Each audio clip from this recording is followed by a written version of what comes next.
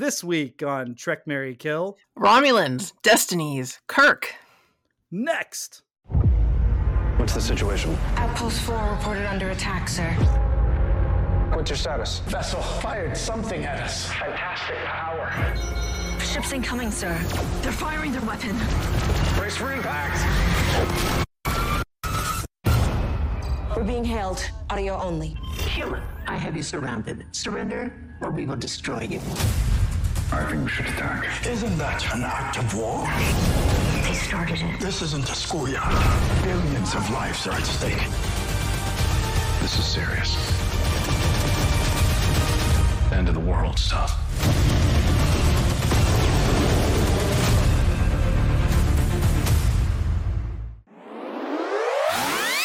Trek, Marry, Kill.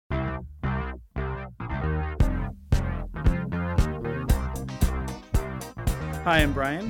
Hi, I'm Kristen. Welcome to Trek, Marry, Kill, a Star Trek podcast that likes to bend the rules sometimes. No, more like all the time. This week, for the first time on Trek, Marry, Kill, Kristen, we're actually finishing a season of Star Trek. Can you believe it? No. When we started this humble podcast, the prospect of doing 808 live action episodes proved so daunting that I immediately disqualified certain episodes and even said we're not covering the animated shows for the time being. Kristen, if we factor in the animated shows with all the seasons that have been made and ordered, that's 900 episodes of Star Trek. So That's a lot. That's a lot. And I really love Star Trek. The idea of doing a podcast for the rest of my life does not excite me. So this one, however, does, because this week we're going to talk about the season 1 finale of Strange New Worlds called Equality of Mercy. So congratulations, Kristen. We have made it to Equality of Mercy. Yeah. I mean, I admittedly did not watch every episode of this season. Listeners don't know this, but I was on hiatus for like 4 months. Yeah. It worked out. I think we got a nice, good mix of guests and cut you in. So it wasn't like you were gone forever. So that's nice. So it's nice to have you back. But yes, Kristen and I are recording for the first time and together in quite a while. So it's early April, and I think last time we recorded was early January. I've lost 35 pounds since you saw me. My hair color is different. You lost 35 pounds since January? No, I'm just kidding. Oh. You've seen me several times. I was going to say. You're like, you don't look like it. So, like, and your hair seemed the same color. Well, I have lost like almost 10 pounds since then. That's nice for me personally. You always look great, and you Thank you. Maintain that coming into the new year. So congratulations. Podcasting has not turned you into turned me into a blog. Yeah, like I actually finished a workout like 5 minutes before we started recording. All right, so your adrenaline, your metabolism is ready to metabolize this episode. Great. Yes. All right, Equality Mercy, written by Henry Alonzo Myers or with Akiva Goldsman, directed by Chris Fisher, premiered on Paramount Plus July 7th, 2022, which now feels ages ago. I'm taking this description straight out of Memory Alpha real quick. That's the Star Trek wiki. I waste a lot of time on that site, so check it out if you have any questions about Star Trek. They said about this one: just as Captain Pike thinks he's figured out how to escape his fate, he's visited by his future self, who shows him the consequences of his actions. Ooh. So this is the culmination of the setup in the season premiere, where Pike sees his melting face, which you could say it comes full circle. That's right.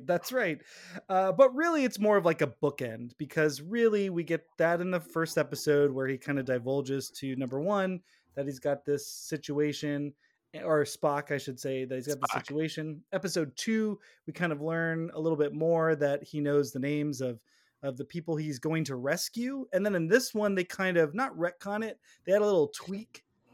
They say, oh, and 2 of them died. Yeah. And there's a reason why they did that. But before we get into the episode specifics, because we have reached the end of a season, even though you didn't watch every episode and you didn't Trek, Marry, Kill every episode, Kristen, I want to get your thoughts. Strange New World season 1. What did you think? I actually think I like this show. I think it's not taking itself too seriously, which I think I think Discovery takes itself a little too seriously, in my opinion, from what I've seen anyway. And, like, simultaneously too seriously and not seriously enough, which is a strange paradox there. But, yeah, so I like this one a bit more. Yeah, I completely agree with that assessment. And it's a first season of a TV show, so them figuring things out is part and parcel with the whole process, even when it's streaming, even when they have all this gobs of money thrown at it. Like, if you were to stand it up against the first season of The Next Generation, I think it's very good. I think this is the best first season of a Star Trek show since the original series. Yeah, I think I'm going to have to agree with you on that. I was going to say, I think that's a solid, the original series is a solid first season. Next Generation, not so much. No, I think which we've already touched on. Yeah. The original series really, I think in retrospect, or if we go back and do most of them, but I mean, there are just so many stone cold classics, and the ones that aren't, there's a bunch of great ones on top of that. And so it's season 1, I think people kind of forget, because season 2 has a lot of really, the points in season 2 of the original series are actually kind of higher, but they don't, overall season 2 doesn't have quite as many good to great episodes as the first season does, which is kind of surprising to say. And then there's even good stuff in season 3, but first season of Star Trek show, this is fantastic. And it also did the other thing that TV shows do, which is in the season, you see it figuring itself out. I think there's a really big change after episode 3. So starting with Memento Mori, which most people agree is the first great episode of the show. Yeah. I like the first episode, but even I'm like that, they could do better. And, from that. Well, my problem was the montage of the fully grown adults cutting hearts out of construction paper. That was what it did for me. Yeah. And, I think Children of the Comet, and we talked about this, Children of the Comet and Ghosts of Illyria, they're trying different ends of the spectrum, trying to figure out what the tone of the show is, and it kind of settles in. The last part I'm going to say about kind of my season thought, because we're going to do one final recap at the end, and that is, you could see every dollar on the screen for this. The production, this show looks amazing. It sounds amazing. They spared no expense. They Jurassic Park the shit out of it. Yeah. There's a lot of little things that bothered me throughout the season, but it's kind of what we're talking about. But again, and it goes right back to why we're doing this. It's still Star Trek. So, and it feels, this series, I think, feels a lot like Star Trek, more so than some of the other episodes of the other series that we maybe haven't gotten to yet. I agree. You kind of teed me up, though. There's a quality to the show where I agree, it is Star Trek, and the thing on top of the production values, it aims to be, a very high quality product. It aims to make you think. It's always the way it goes about doing it. There's something. What are those fake teeth that you get? The shiny teeth to go over your bad teeth? Veneers? Veneers? Yes, veneers. There is kind of a veneers-esque quality to the show at times. And then you get comments. So I'm going to mention 2 lines from Henry Alonso Myers in an interview he did for Star Trek Magazine. One of them was about the series. What a get for them to have gotten that interview for Star Trek Magazine. Wow. I'm sure it wasn't contractual, but but he said about the show, part of the fun of this was to try different tones and show that you could do that with Star Trek. To which I say, I recognize when people say I'm a big fan of Star Trek, that by them saying it, it means they've watched it. So by watching it, sure, you could say you're a fan. But part of the beauty of Star Trek for almost 60 years is this idea that you could already do, everyone already knew that you could do different tones with Star Trek. So it's kind of weird to hear people who are making it, arriving at things that people have already known and trying to pass it off as something new.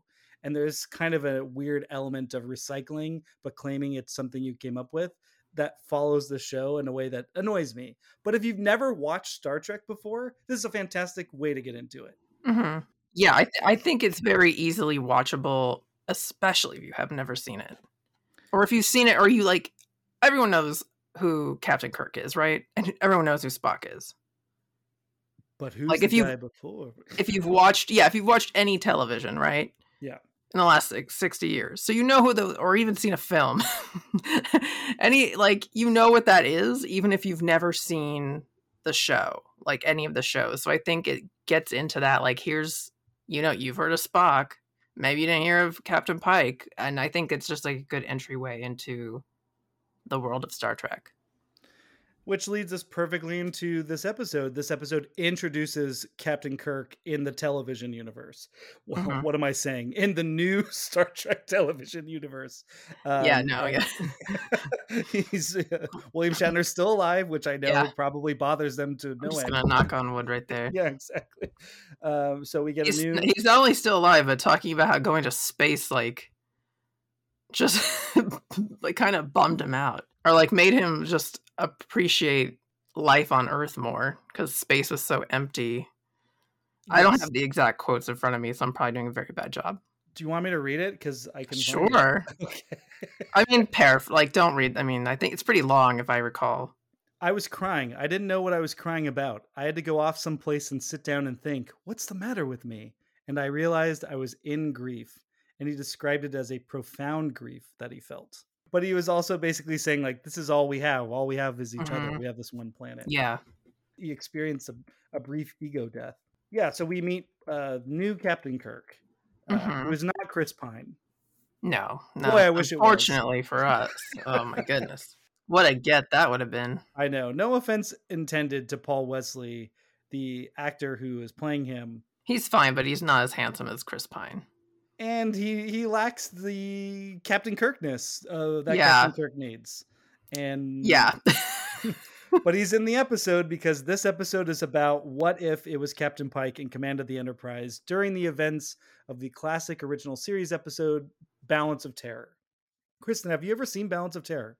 I don't know because I'm very bad at knowing what the episode titles are. Yeah. Well, if you watch the episode, the events are in there. They're chasing the Romulans. The Romulans can shoot the fireball at them, and I was gonna say the fireball looked pretty familiar. Yeah, but I don't have like a strong memory of it. So Next Generation, I already said. Remember Me was the first episode I saw that got me into Star Trek. That was like early 91, and then like that summer or September was the 25th anniversary.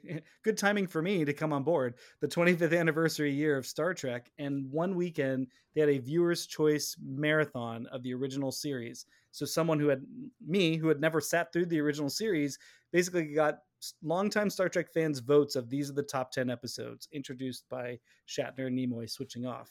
And number 10 was Balance of Terror. And it's basically the Enterprise in a space battle with one ship. And it is kind of generally regarded as one of the best episodes of television.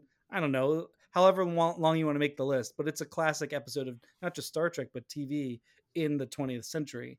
So to see it recycled here, for me going into this episode, I was kind of like, oh boy, I'm not sure about this. But they wanted to try to draw this idea that Pike has a fate. He's got to stick to it. And then when he tries to wriggle his way off the hook, his future self comes and shows him, no, you can't do that. And here's exactly why. And they decided to use this episode as the starting point. What Kirk would have done is the correct course of action.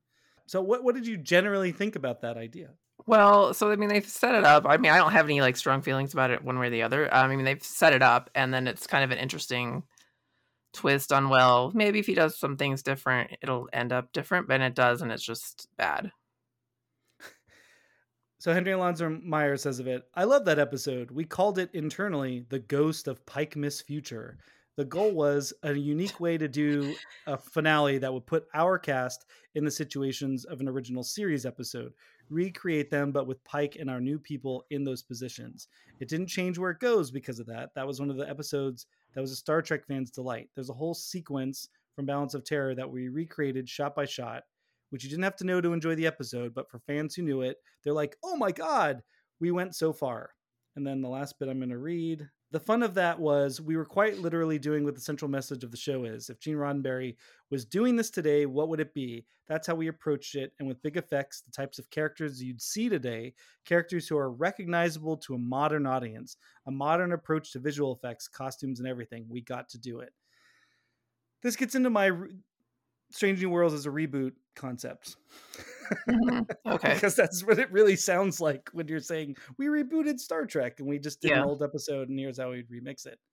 It's a weird episode in that it creates a false dilemma though. Because in the original, and it's hard for me personally to compare it, I still think if what we have to kind of try to do in our Trek, Marry, Kill, Kristen era is maybe kind of try to look at it as we've already seen this, like they've already done this episode of Star Trek. So it's very strange to say, how is this an episode of Strange New Worlds? But it's a weird false dilemma. In the original, it's the Romulans did attack the outpost as they do in this one, but it's one ship. And we get the other side of that conversation a lot. And we find out it's like they're doing a test. This is like a new weapon. The cloaking device is their technology too. And so the Enterprise has a chance while they're still on our side of the border to destroy them before they get back and say like, hey, our weapon works and you should invade. And this episode completely flubs that. It completely misunderstands the point, and it says, well, they came over, then they crossed the neutral zone, which is an act of war, but if we destroy them, that's an act of war too, so we shouldn't do anything. It's a really weird dilemma that they create to kind of force this issue of Pike versus Kirk in the decision making. It's such a weird dilemma. They have to at the end explain what the other path would have been. That's right. That would have gotten them all out of the trouble.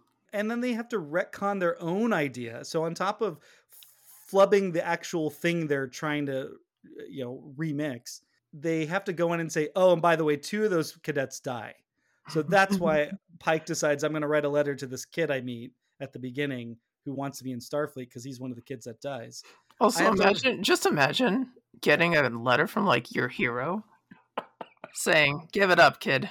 It ain't for you. Like, Joe DiMaggio writes you a letter and says, no, don't do it. How soul crushing that would be. Like, for some people that make them like more determined, like, well, this guy. I told you, you said I couldn't do it. Here I am. And he's like, oh no, it's backfired.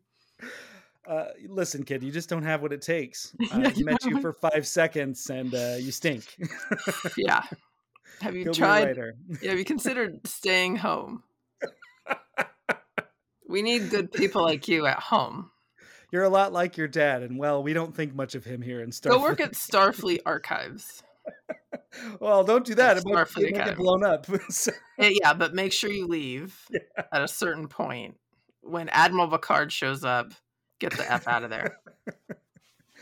So this doesn't like fall into a grade because it's like a direct critique. Like I think I've said multiple times, I like that this thing hanging over him was a great season arc for him, like a journey to go on. And I don't think they took him on a journey. Like I said, it was like, this is like a bookend. We've got the first episode and this episode. We get a couple of details in the middle where he addresses it. But if you knew you had 7 or 8 years to live, what would you choose to do is sort of the central question. And you would think that by asking that question, we'd come to know Pike better. Either the audience would learn more about him or he'd learn something new about himself. And I don't think any of that happened. Well, if you're asking me, well, not me, but let's say you would spend, if you knew you only had 7 years left, you'd be like, and if it was an option, you'd be like, I'm going to go captain the Enterprise. Like, I think for some people, that is exactly what they would do. They'd be like, well, I have, this is what I love to do. I like to explore space, and what better way of doing it? I love that. But also, I think no, but I'm saying like, I think up until this last episode, I think in the back of his mind, there must have been something in there that said like, maybe they don't end. Maybe it doesn't really actually end like that. Maybe I can do different things to change my fate. And now he knows he can't. So maybe in next season, you'll see a guy just like having an orgy in every port. Like just, like really letting his hair down, which is getting very, very long. It just seems like a weird helter-skelter approach to their storytelling. Like they step on their own ideas because the whole point of the time crystals thing in Discovery was like, nope, this is it. That's it. And then there's no changing your fate. And then they introduced like, why couldn't you change your fate? And I'm like, is that the right take? Like I can see how they approach it. Like he could try that, but why wasn't there also the other side of, well, knowing that I'm not going to die here, you know what I mean? Like we've already talked about this. Like it doesn't motivate him to take any extra risks because he knows he personally is going to be fine because he knows it's not where he's not going to die in this moment. We've talked about before, did he make this decision because he knows he's not going to die and therefore like the people right next to him are probably not going to die because he made this decision on a previous episode? Like I brought up that point before. Right. Yeah. And they just don't get into any of that. What I love about Strange New Worlds is that it's got ambitions, but also sometimes it doesn't follow through and it does the least interesting version of its own ideas. And it gets very frustrating. Let's get into, we're about half an hour in. So let's get right into it. Well, and a couple of more little ticks about this episode. Twice Pike says, this is end of the world stuff. And then he says, this is time crystal stuff. And then the third time, Kristen, he's old Pike is talking to young Pike and he goes, Spock needs to survive because he's got a big hand in the fate of the galaxy. He goes, fate of the galaxy type things. I'm like, you've been making it a point to call it stuff. Yeah. You call it things. It's driving me nuts. But also, why are you tipping about other people's fate? How is that relevant? Like, how is that relevant to anything other than people watching Star Trek? You know what I mean? Like, it's just like, isn't it enough? Like, you've started a war and you saw what happens to Spock. And then they have this idea, and I'm spoiling it, but Spock gets blown to smithereens, and we see him on the bio. He really gets blown to smithereens. Yeah, it's bad. Yeah, his whole face is like blown. Half his face is blown off. And it's the only time we see Chapel in the episode, and I believe in the episode, since it takes place and it is a future look, it's in the future. I think they did that stupid thing where they thought, oh, nurses are like rookie doctors, and like the path of nurse is then you become a doctor. Now you can always leave nursing and go to medical school, and then she could have come back. But that's not the implication. It's not the traditional route, right? You might become like a nurse practitioner. Yes. Yeah, maybe she. You know what? Maybe she is. That'd be fair. I'd be fine with that. Makes sense. But what I was getting at for that is they start the time jump with Pike jumping into Balance of Terror at the beginning of Balance of Terror, where Kirk is marrying 2 crew members, and then what happens in that episode is the man dies, and then Kirk consoles the fiance at the end. No, he doesn't bang her. He just he just is there as the captain, and he's sad. Of course, he doesn't bang her on screen. So in this episode, we get 2 generic Canadian day players in that role, and oh my goodness, the most milquetoast Canadian extras you've ever met in your life. And as I was watching it at the end, I'm like, why didn't they start it with him marrying Spock and Chapel? Because now you're twinning the idea. He first goes and sees the dead. They flip it in this version. The woman dies in this version. And then he goes to the biobed where Spock is. And that's the first time we see Chapel. I'm like, why did you double that idea? Why not just do the thing, show how really different it would have been? Spock would have married a human. You know what I mean? Whatever. I don't think it's that big of a deal, Brian. And then one last point, Kristen, which was so fucking hilarious to me rewatching this episode. So in Balance of Terror, they're taking lines straight from Balance of Terror. I'm sure you figured that out. They're just copy pasting the script.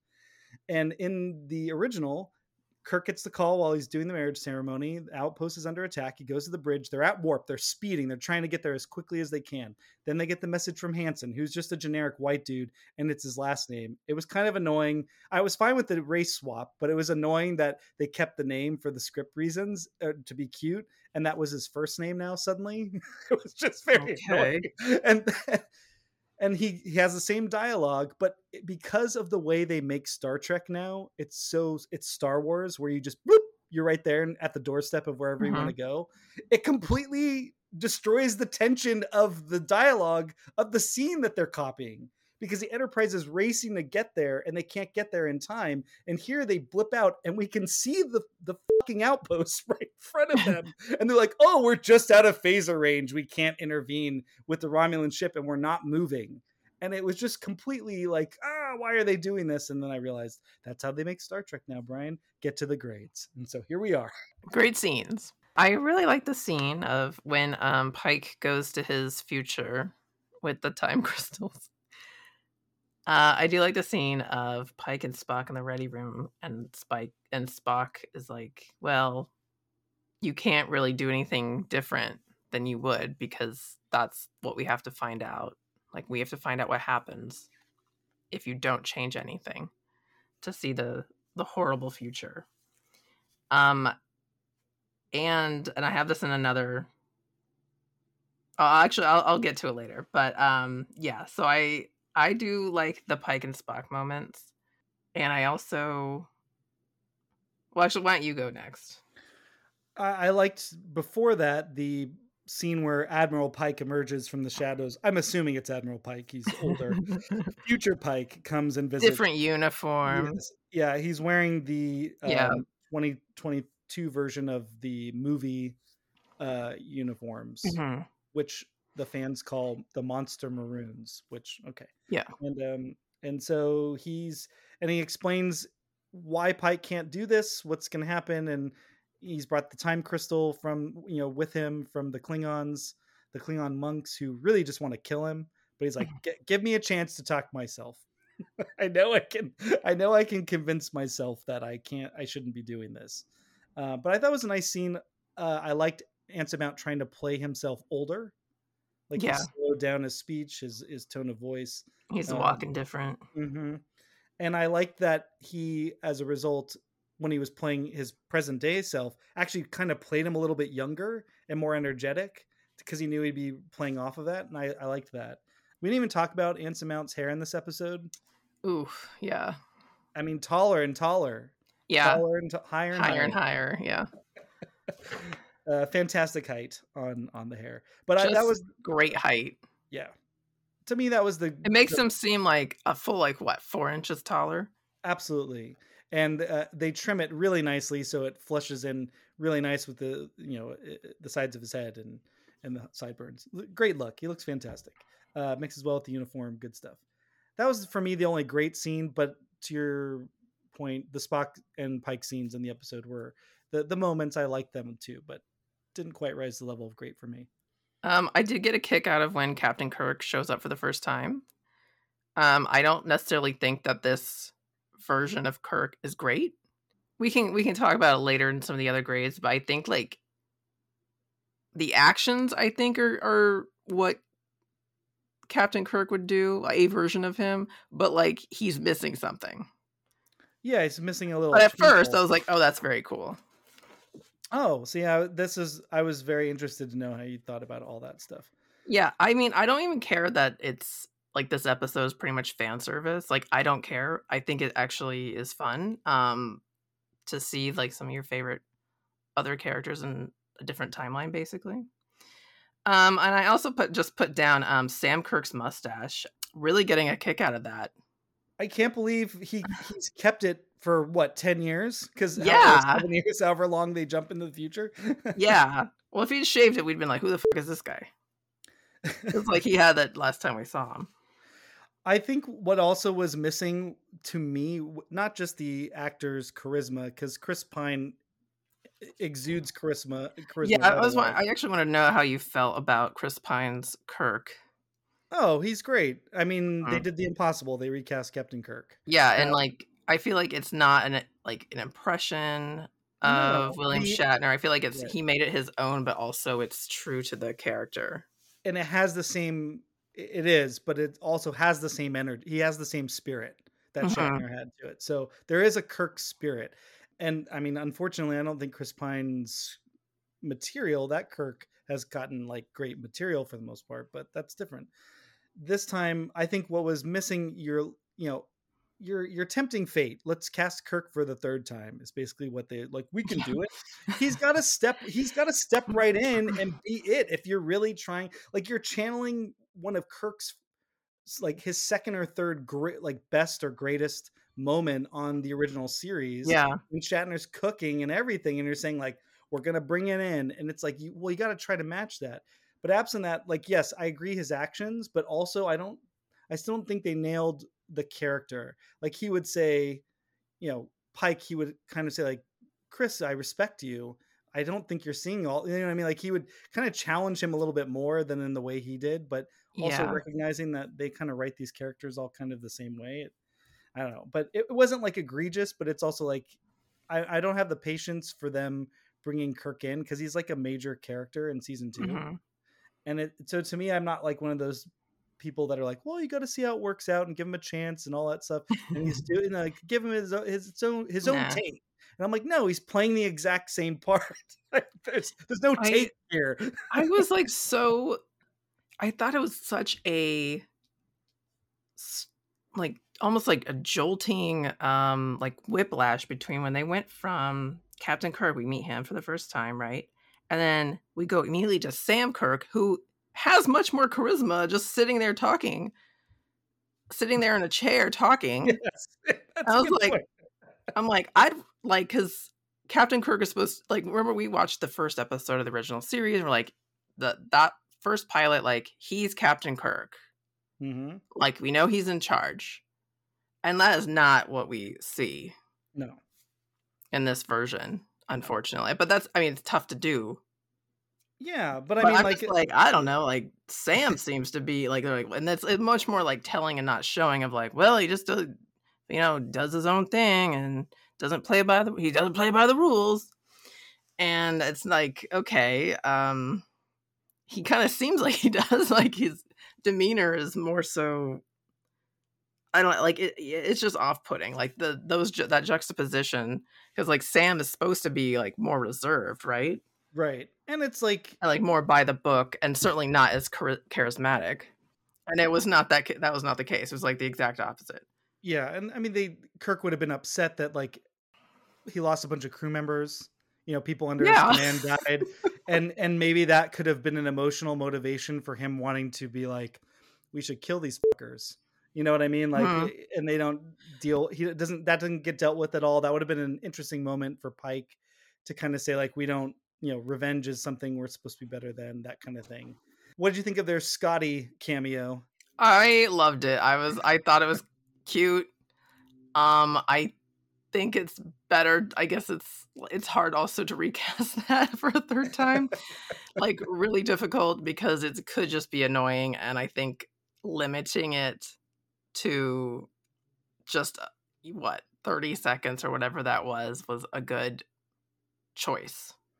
A hand. It wasn't quite a disembodied voice. We just see a hand. Yeah, but like you could in the future recast as whoever you wanted. Yeah, I'm pretty convinced that they have since changed the voice acting subtly, because my recollection of watching this on the premiere was that it was way off, and now rewatching it, it's like it didn't sound anywhere close to Scotty, and then this time it kind of does. So I'm like, did they just use another take, have him do it again and drop it in, because you can do that in streaming no problem.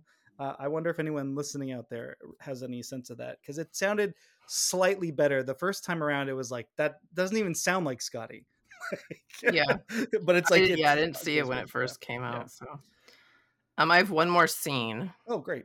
There's a point where Captain Pike is talking to La'an and asks if she's spoken to Una. And then that's when we learn that Una has finally been thrown in prison for all her crimes and deception. Finally. So like, you like that scene because you're like, this needed to happen. Yeah, and then at the end, when it happens in real life, I was like, aha! Perfect. I gotta say, now Dr. Mbenga wasn't taken away. Mbenga's skating here. 1 out of 2. Oh my gosh, there's a scene. I don't have it anywhere. It was mostly in Stray Thoughts. There's no place else for me to put it because it's not a great scene and it's not a trope. But at one point, when they're all at the table, talking about their options with the Romulan ship, I think, and then Dr. Mabanga all of a sudden is like, but they've killed all these innocent people and stuff. I'm like, oh, now you care about the lives of others. Okay, great. It took you 10 years, but you made me think of this though with the La'an scene. I really like La'an with a sunny disposition. Yeah, she was great. No, she's not the monsters. Yes. Best Trek tropes. Time bending / time travel comes up every so often. Sometimes it's done poorly. Sometimes it isn't. I like this one. The way they've done it here. I mean, it's a little, hammy in terms of like, oh, you just touch the crystal and then you go and it's fine. When they did the time crystals in Star Trek Discovery, I believe Pike is being told all this information. We have to go down to this monastery and use one of their time crystals. And they cut to Anson Mount and he's listening, but he's also reacting. And the face he's making is not an actor saying it, but it's like he's playing the part of a guy thinking like, time crystals, this is where we're at.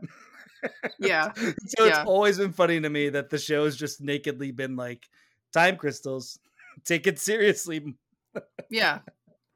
Don't think about it too much. And it's not, I mean, it's a science fiction trope, time travel, but Star Trek uses it quite a lot. Any other ones? When Pike does the time crystals and then he sees Spock, he just tells Spock to go straight for the mind meld so he can get the show on the road here. That's right. Otherwise, I mean, all day. Oh my gosh, it's just gonna be back and forth for hours and hours, and it's just like, just read my mind real quick, and then we skip so far ahead. We just get through all the shit that the audience already knows. We don't have to rehash it. They do a quick flashback for those who weren't paying attention earlier. Weren't paying attention to the previouslys. Yeah. In this episode. Those who hit skip. Yeah. Yep. Probably shouldn't hit skip. Yeah. Love it. Just, you got to go straight for it. Like, mind meld, I don't care. Like, if it just moves the plot along, I'm for it. Right. And I have one more, and that is shifty Romulans. These guys were very shifty.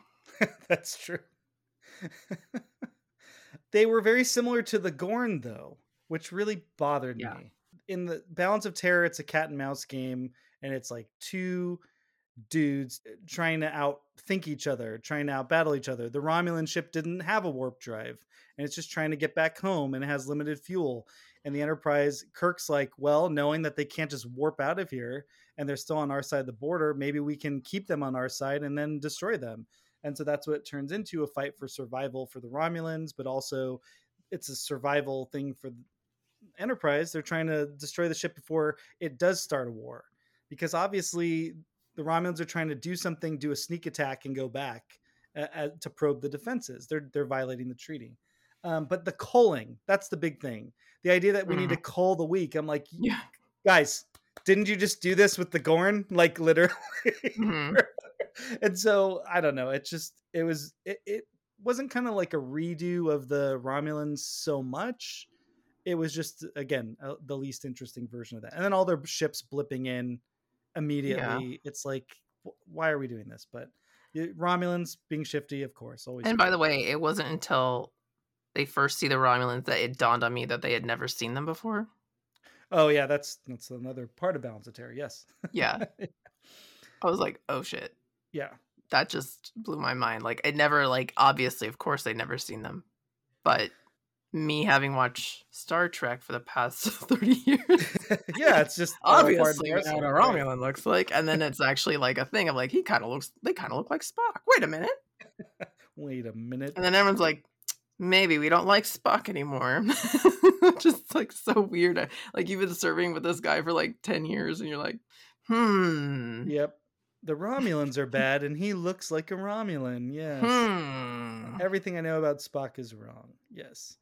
I'm going to talk about that bit in a more later. The Romulan commander guy in Balance of Terror. This is funny because people were joking online that if they had really wanted to do fan service or wink wink or do a fan film, they could have done this. But in the original, the Romulan commander is played by Mark Lenard. Mark Lenard would go on to be famously Spock's dad.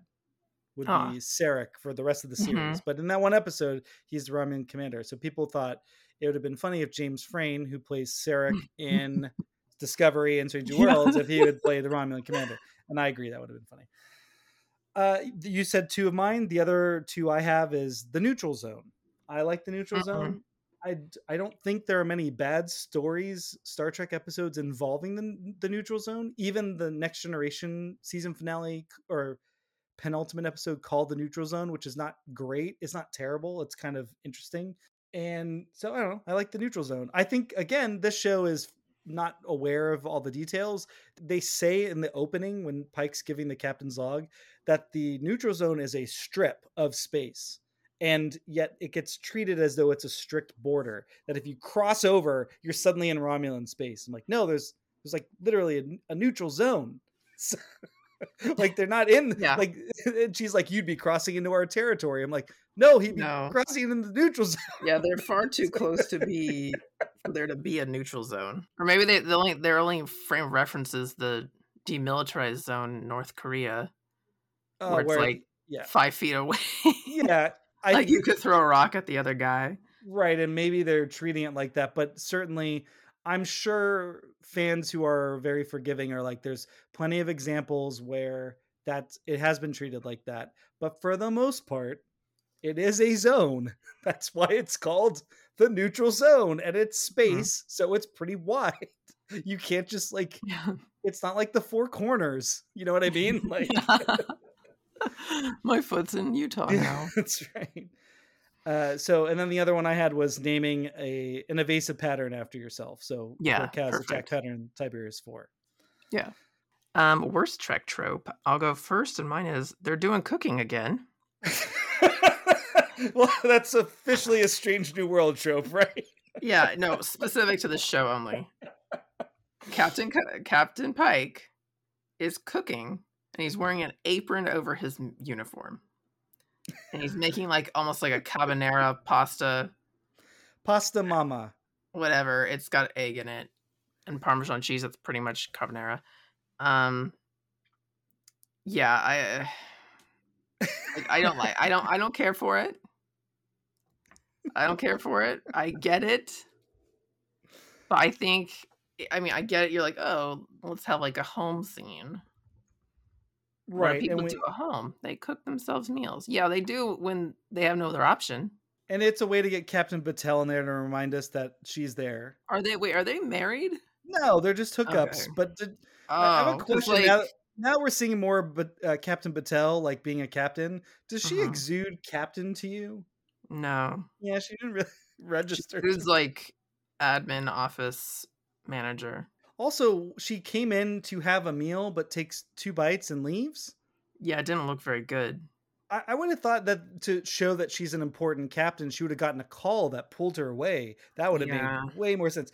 And then I liked the subtle commentary, or I took it to mean some subtle commentary because I'm with you. Why are they torturing us with more cooking? And he makes it a point to describe what he's making. He's like, you take this thing, the leftovers, and you add this and you add an egg and you do this and you make something new. And I'm like, oh, you're talking about what you're about to do to Balance of Terror and saying it's a leftover. And you're about to grate some cheese over it and make it something new. That seems like the only reason why they would have written it that way.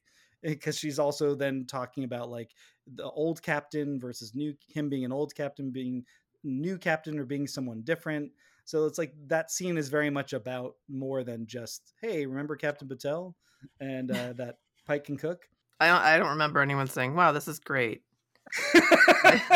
That's true. We've never gotten definitely better than the replicator. I think well, it is a Trek trope that the food from the replicator is frequently described as not as good as the real stuff, though. Right.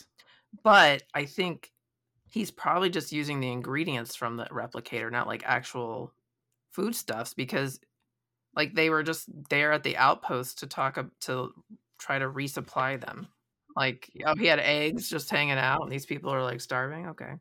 Also, I've never been a fan of him having like a fireplace on a spaceship. Yeah, the open flame on. Yeah, that is a Trek trope. The open flame on a spaceship. Really a bad idea. You shouldn't even have an open flame on a boat, and it's surrounded by water. The argument is like, well, they have gravity and blah blah blah blah blah, and it's like, still a bad idea to have open flame when you have any kind of when your oxygen supply is limited. To me, part of the fun of Star Trek was that it would go into science fantasy but not live exclusively there. Yeah. And so, this gets back to everyone has their own idea of Star Trek and what it is, and you're either on board or you're not with it. So I think I'm okay with accepting that this is not totally how I see Star Trek, even though it is Star Trek. No, I accept that they have open flames. It's just something that I'm like, The cooking, on the other hand. Do you have any other worst Trek tropes? I had a couple, but I think they can go in other things. But I had one thing is, so when Captain Kirk brings all the mining ships, wouldn't the Romulan ships have some kind of scanning ability to know that they're unmanned and have no weapons? Yeah, how is this plan going to work out? I mean, it's always questionable, like when they can scan for life forms. In this era of Star Trek that they're playing in, it makes a lot more sense to be like, it's harder to scan for life forms. And not just life forms, but like weapons, right? Right. Or no, right, you can't. Right. But I think with Kirk, it's like he's doing a bluff. Yeah. And so in that sense, like, that didn't totally bother me. But you're saying like the trope is like, of course their plan's going to work, flouting their own words. I don't even know if it's a trope. I just didn't know where to put it, and I was very confused. I was like, I think this plan probably wouldn't work. But we probably should have put a Kirk bluff in best Trek tropes. Oh yeah, yes. Kirk bluff. Good that we talked about this. Yes. Yes. I already kind of touched on mine, and that is like they're just out of range to do anything effective. In this case, though, it's just so incredibly stupid. Like, you can see the damn thing right in front of you. So yeah, again, no windows. For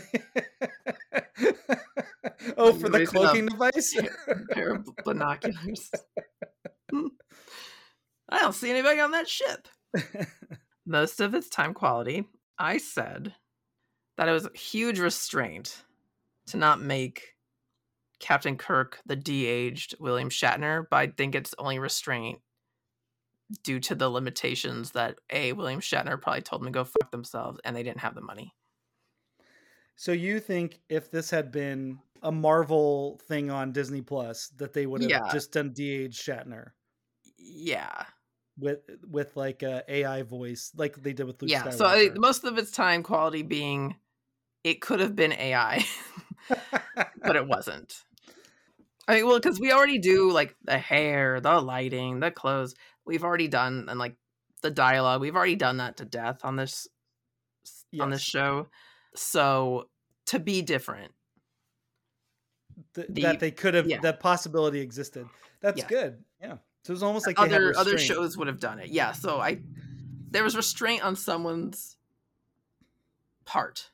I think if not for the fact that they wanted to that he's going to be a major character in season 2, if it was just a one-off, maybe they would have more seriously considered it.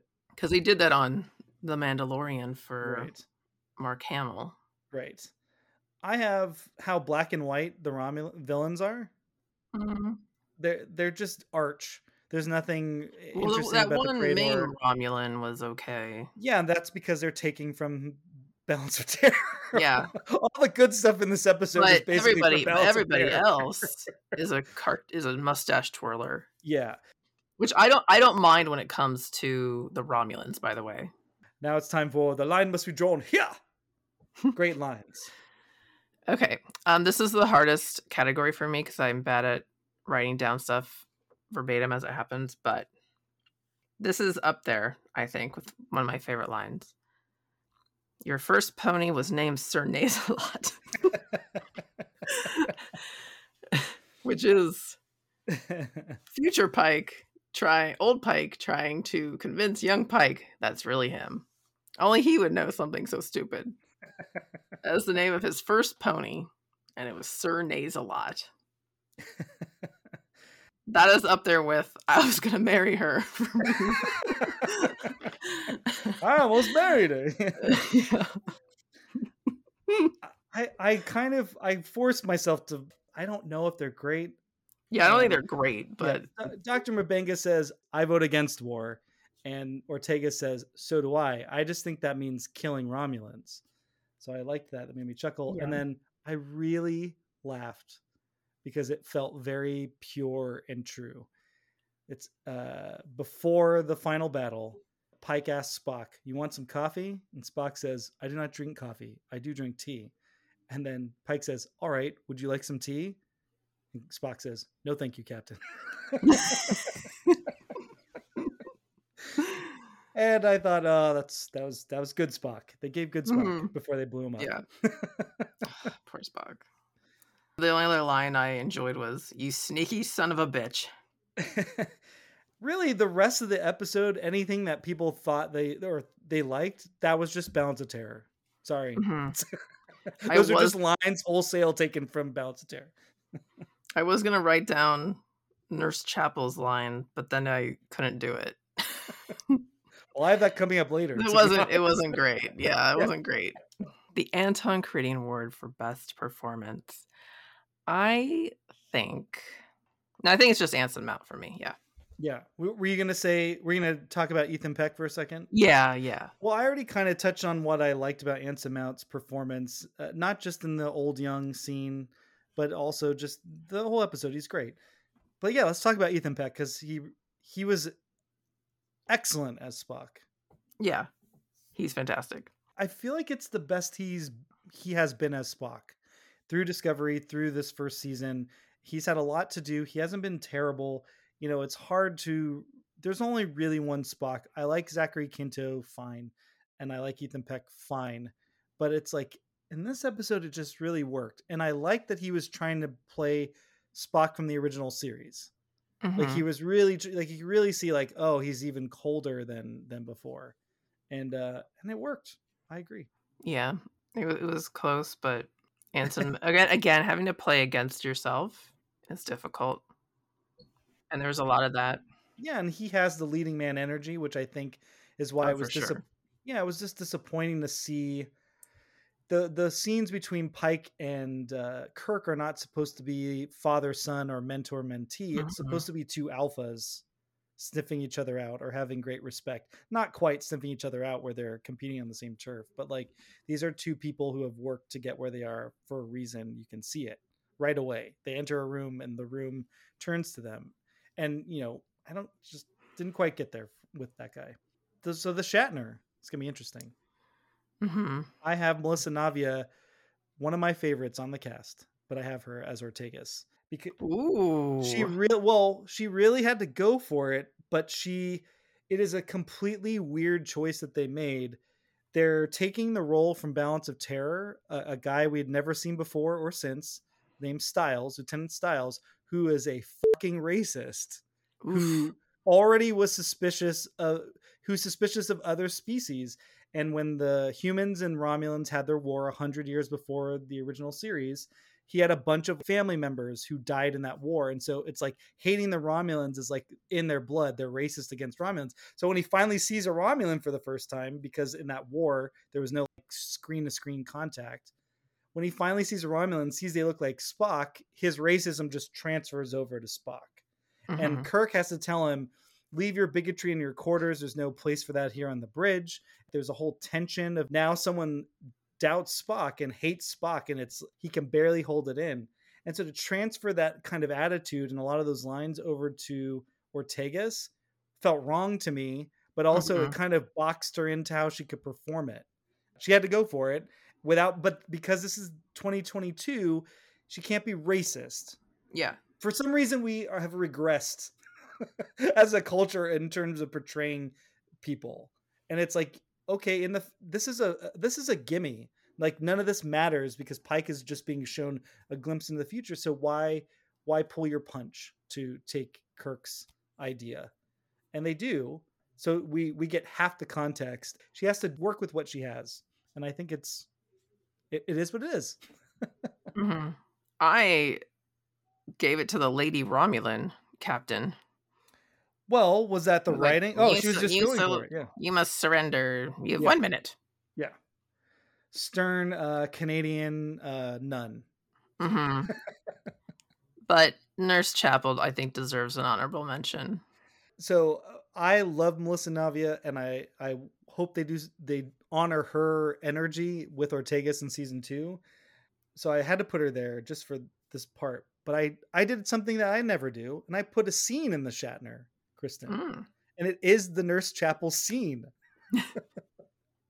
Because we get the slow music. How many times have they done that where it's the slow motion and everything's going to chaos, and it's like slow motion for the characters' emotional trauma that they're experiencing? And we even get the Spike Lee treadmill shot with with Pike, like out of his mind. He can't realize all the bad shit that's going on. And when the camera finally turns and he sees Spock and Chapel's just standing there, because again, we've never seen any of them, the doctor or the nurse, working on anybody. They're always just standing next to the bed, not doing shit. So then she has one line in the episode, and it is delivered. I can't believe it. And what is written is also wild. She goes, massive cerebral trauma, major blood loss, spinal fractures, radiation burns across 40% of his body. I'm not sure that he can recover from this, but if he does, he will not be the same. When she said, I'm not sure he can recover from this, there's a long pause, and I literally said, oh, really? In your expert medical opinion, Nurse Chapel, you think this one's going to be a hard road for Mr. Spock from here on out? Right. He's literally, like, if you haven't seen the episode, he's literally blown to bits. Like, his brain is exposed. And it's bad. His legs, he's lost a leg. He's lost a leg. Yeah. It's not even him. It's like a dummy that they've made to look horrible. Great effect. But she has to go for it because that's her line. So, but I think the whole scene is like they're Shatnering the scene. It's like, this is the big emotional moment. It's about our Captain Pike and what his decision has wrought. It's like, oh, here we go. I want to do one little shout out here. This is completely unfair, and I am sorry for being an asshole here. But Paul Wesley, and then the guy that they got playing the Romulan commander, and then his uppity lieutenant that gets them all killed. Paul Wesley looks like Jim Carrey, right? Yes. Yeah. And the Romulan commander looked like Veronica Mars's dad, right? Enrico Colantoni, also from Just Shoot Me. No, yeah, because isn't he, what I almost wrote down was, oh gosh. No, I'm blanking on the name of the movie. Oh, Galaxy Quest. Yeah, he's in Galaxy Quest. That's more correct. Yes, he's in Galaxy Quest, and he has the same haircut. Yeah, I just forgot I forgot his name. And then the lieutenant looks like Canadian Jeremy Strong from Succession. Yeah, no, I've seen that actor somewhere, and I don't know where, but I don't. Yeah. So for me, who has like a very strong facial recognition, there's a lot of software glitching going on right in this episode. Yeah, I was like, that looks just like the guy from Galaxy Quest, and I couldn't play. I was like, what the? Yeah, no, you're exactly right. Okay, what part of this are they teaching at Starfleet Academy? I have a lot of thoughts on this. Not a fucking thing, apparently, because nobody knows a single thing about the history of this conflict. They don't know how it started. They don't know why it's still going on. They don't even know what a Romulan looks like. Nothing. They didn't have like a camera. They didn't have anything. They attacked Earth 100 years prior to the events of the show, and they didn't get a video of it. No one wrote it down. It's crazy. But as we've learned, what they do teach at Starfleet Academy are like so many in-depth things about how the Ferengi can swindle you. Like they're teaching you like, oh, I saw this one sleight of hand trick a Ferengi did. Watch out for those guys. But not, oh, this is why we've been doing the 100-year war against the Romulans. Nobody has a single fucking clue. It's not, no one, there's no books about it, nothing. There's a super cool script idea that after Star Trek Enterprise was canceled, Paramount was trying to figure out what they were going to do with Star Trek. And so they like wanted to do a radical reinvention. They got the guy who wrote Band of Brothers to write a new movie, and it was called Star Trek: The Beginning. And he was only able to do one draft before everyone at Paramount was fired, and a new movie people were put in. But the idea was the start of the Romulan War. It was going to be like an Odyssey, like a hero's journey type thing. Yeah. It starts with, because humans and Vulcans are friends and have an alliance like they do in Enterprise. Well, Romulans hate Vulcans because they're an offshoot. And so the war actually starts with the Romulans rolling up to Earth and saying, give us all your Vulcans so we can genocide them and we won't destroy Earth. And so then Earth goes, oh, we have to defend another species from annihilation. And that kicks off the war. And that would have been really cool to see. But wouldn't it be neat if it turns out it's like the Trojan War, it didn't really happen, it's just been a myth this whole time that people thought is real, and now they're just holding on to grudges? Like, that's legitimately, like, people in ancient Greece really thought that the Trojan War happened. I think that's a really cool idea, Kristen, and you should get in there and start spreading that idea in the Star Trek, because apparently nobody knows no one has any idea. They don't even know what they look like. Yeah. Well, that was in the 60s when it's like the idea of even sending video signals to people were still new. But yeah, I see your point. I think they would have the unblemished encounter that Kirk has in Balance of Terror. That's being taught in Starfleet Academy. And that's in the future timeline of this show, allegedly. So it just dawned on me that there's probably people who do think the Trojan War really happened today. I don't know. There might have been a city whereabouts Troy was. That's as far as we've gotten, I think, in real life of discovering the truth. How would the predecessor show or Captain handle this? This is going to be tricky. Yeah, you're going to have to go because I have no idea. Well, so the fun thing about this is that Discovery has the power of looking backwards because now it's set in the 32nd century. So they literally know all of Star Trek history. They can like, pull it up and watch it. But you just said like the most interesting thing. What if the history that survives to them is a little different? Yeah. And so Burnham gets brought back to this moment for some reason. And she's like, that's not how I heard it. It's like, well, this is what's happening. But I mean, this grade doesn't really hold up because we know what actually, how Kirk does it is how it would have been handled. Yeah. How Discovery would have handled it. Yeah. And how Discovery would have handled it is how Kirk would have handled it, because that's their past. So there we go. This leads us into Trek, Marry or Kill. I'm going to give it a hard Trek. Ooh, a hard Trek. Especially for Sam's mustache. I really felt like this one deserved to die. Really? Well, because I hated that they were pulling in Balance of Terror. And I kind of, there's a part of me, going back to our first episode, there's a religious aspect to Star Trek. And to me, there's like an Old Testament and now we're in New Testament. And this feels like the mainstream Christianity version of Star Trek that's going on. But you didn't like enjoy it? So what I'm getting at is that's what I wanted to do, but then watching it and knowing that the best parts of the episode are from Balance of Terror, and then the excellent production values, that one great scene that's not from Balance of Terror, the acting, the music, all that stuff. Yeah, I gotta say it's a Trek. Also, if Strange New Worlds is your in to Star Trek, there's no shame in watching this episode. It's great. No, I think hopefully you get people who would watch it would say, hey, maybe I'll check out the original series now.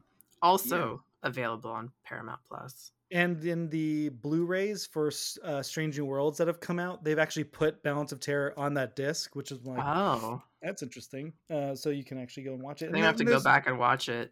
And there's YouTube comparison videos that show you, what they brought over and all that stuff. So is it a good episode of Star Trek in the continuum? Well, it's literally a remix of an episode of Star Trek. So I don't know, but as an episode of Strange New Worlds, I think it's pretty good. We haven't even touched on that when he comes back to the present, then Una gets arrested. I mean, you mentioned that, but it is setting up. We never really got into this, Kristen, the block shooting for Rebecca Romaine for the whole season. Oh yeah, I figured they arrested her because they were like, we're not going to get her next season. That's for sure. It really was bizarre because notice. It really is bizarre because there is a more interesting version of his whole arc where it continues that conversation that he has with Una in Children of the Comet, where she is the focal point of this episode and not Spock. You know what I mean? You know what I mean? Like, that's how you make Strange New Worlds distinct from the thing you're remixing. Is saying like, well, he's close with Una because Una's not in the original series. Like we say goodbye to that character. But the fact that they bring in Spock's galactic importance and all that stuff, you know, there's a version of this where it's Spock or where it's Pike, Una, and Spock. But because they don't have Rebecca Romaine like they do the rest of the cast, that limited what they could do with her. That's what it felt like. Anyway. Well, yeah, that not just what it felt like. I think that's what it was. Yeah. Like she was available for 2 days a week and that was it or something. Or they had like, we have her for 3 weeks and we have to make sure that she's sprinkled into 8 or 9 episodes. Yeah, exactly. So that makes it 6 Treks. We have 2 kills and we have 1 Mary. And then we have 1 that I still have voting open for. Lift Us for Suffering Cannot Reach. Guest co-host Cassie Soliday and I split. She wanted to marry it and I wanted to trek it. So voting's still open on our website. Twitter, I guess, now limits who can even put polls out there. So yeah. So go to the website, trekmarrykillpod.com, and be sure to leave us 5 stars. Give us a review on Apple Podcasts. It boosts our visibility. If you have Strange New World fans out there or people who might be interested in Star Trek, I think our show is a great reference point if you want to figure out, well, where do I start? You can't go wrong listening to Trek, Marry, Kill. Nope. Kristen, this has been fun doing a season of Star Trek. I can't believe we got through one. It helps when there are 10 episodes. Oh my God. Yeah. Do you have any hopes for the height of Anson Mount's hair next year?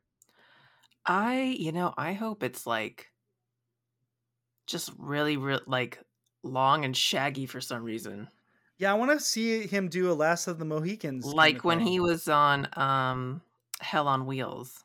Oh, right. Did you see that? I've seen a little bit of it, not too much, but yes, I know what you're talking about. And this episode's coming out the week of Star Trek Picard Season 3's finale. And starting next week, we're going to start getting into Star Trek Picard Season 3. Very excited. Yes, very exciting. Again, I think Star Trek works better episodically, but I love Star Trek The Next Generation so much I don't give a damn. Just give me Picard and Riker and Geordi, and I'll be happy. So, Geordi.